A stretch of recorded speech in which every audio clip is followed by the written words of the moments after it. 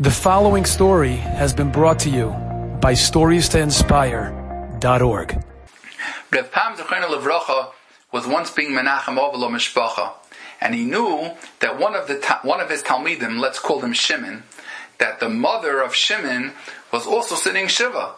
So before he left, he went over to the ladies, and he found the mother of Shimon, and he was Menachem Ovel her.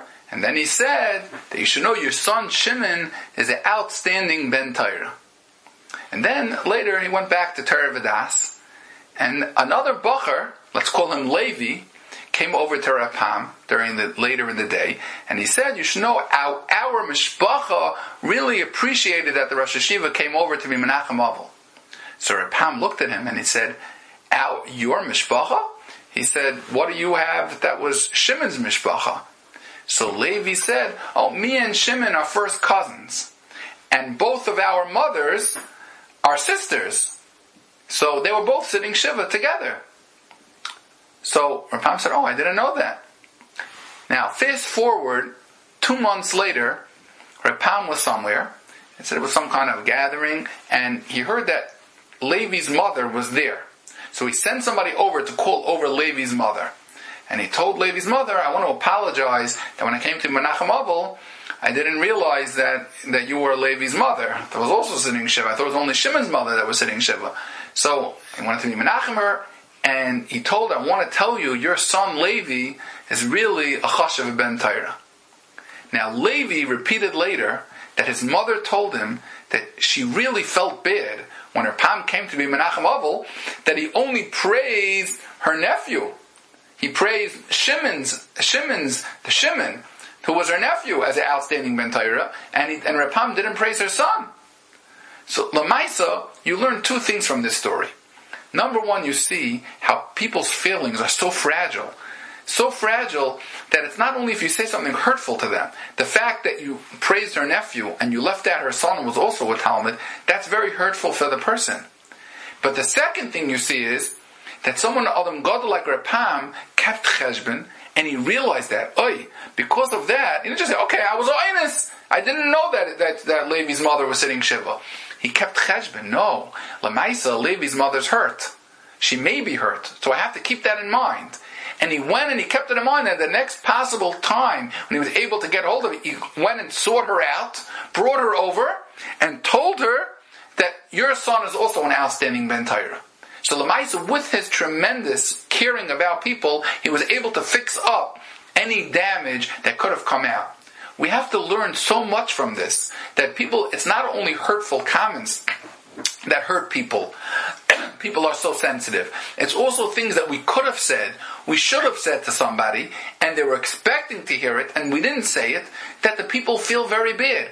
And I want to tell you something, something that I felt very strongly about for a number of years, and then last year I experienced firsthand just to see how important this is. I've long told my children that when you meet someone like an older single, at some kind of simcha, at a vart, or at a chasana, don't say to them, Amir Tashem Bayu.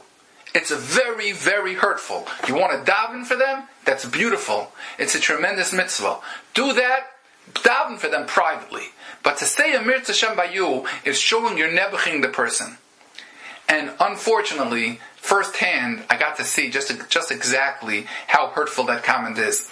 There was somebody, a neighbor of mine, that was making a simcha, made a vart, and the boy was a little bit older, and I went to the vart, and he's a very close friend who's a different neighbor of mine who also attended the vart as a good friend. So I went over to the one who's not the chassan, a very good friend of the chassan, a different neighbor, and I just schmoozed him a couple minutes. As I was walking away, he says to me, I want to tell you something.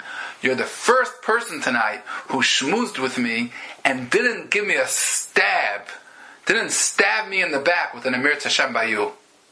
That's what he told me. He said, I just want to come and participate in my friend's simcha, but nobody can let me. They have to keep on saying Amir Tashem Bayu and stabbing me. I came back after and I told my children, I said, now I saw firsthand, how painful it is. A person has to realize, even though the people that say it, Amir Tashem Bayu, they mean well. They really mean well. But it's not enough to mean well. A person has to realize the effects that these lines can have on someone. And I wanted to end with one more thing that I just recently read, that there was somebody that didn't have children for many years. A lady wrote this somewhere. For many years she didn't have children, and Baruch Hashem, she has a family. And she said that she had a sister that was married just a short time, much younger than her, that had a child, baby boy, and she was so happy for her sister.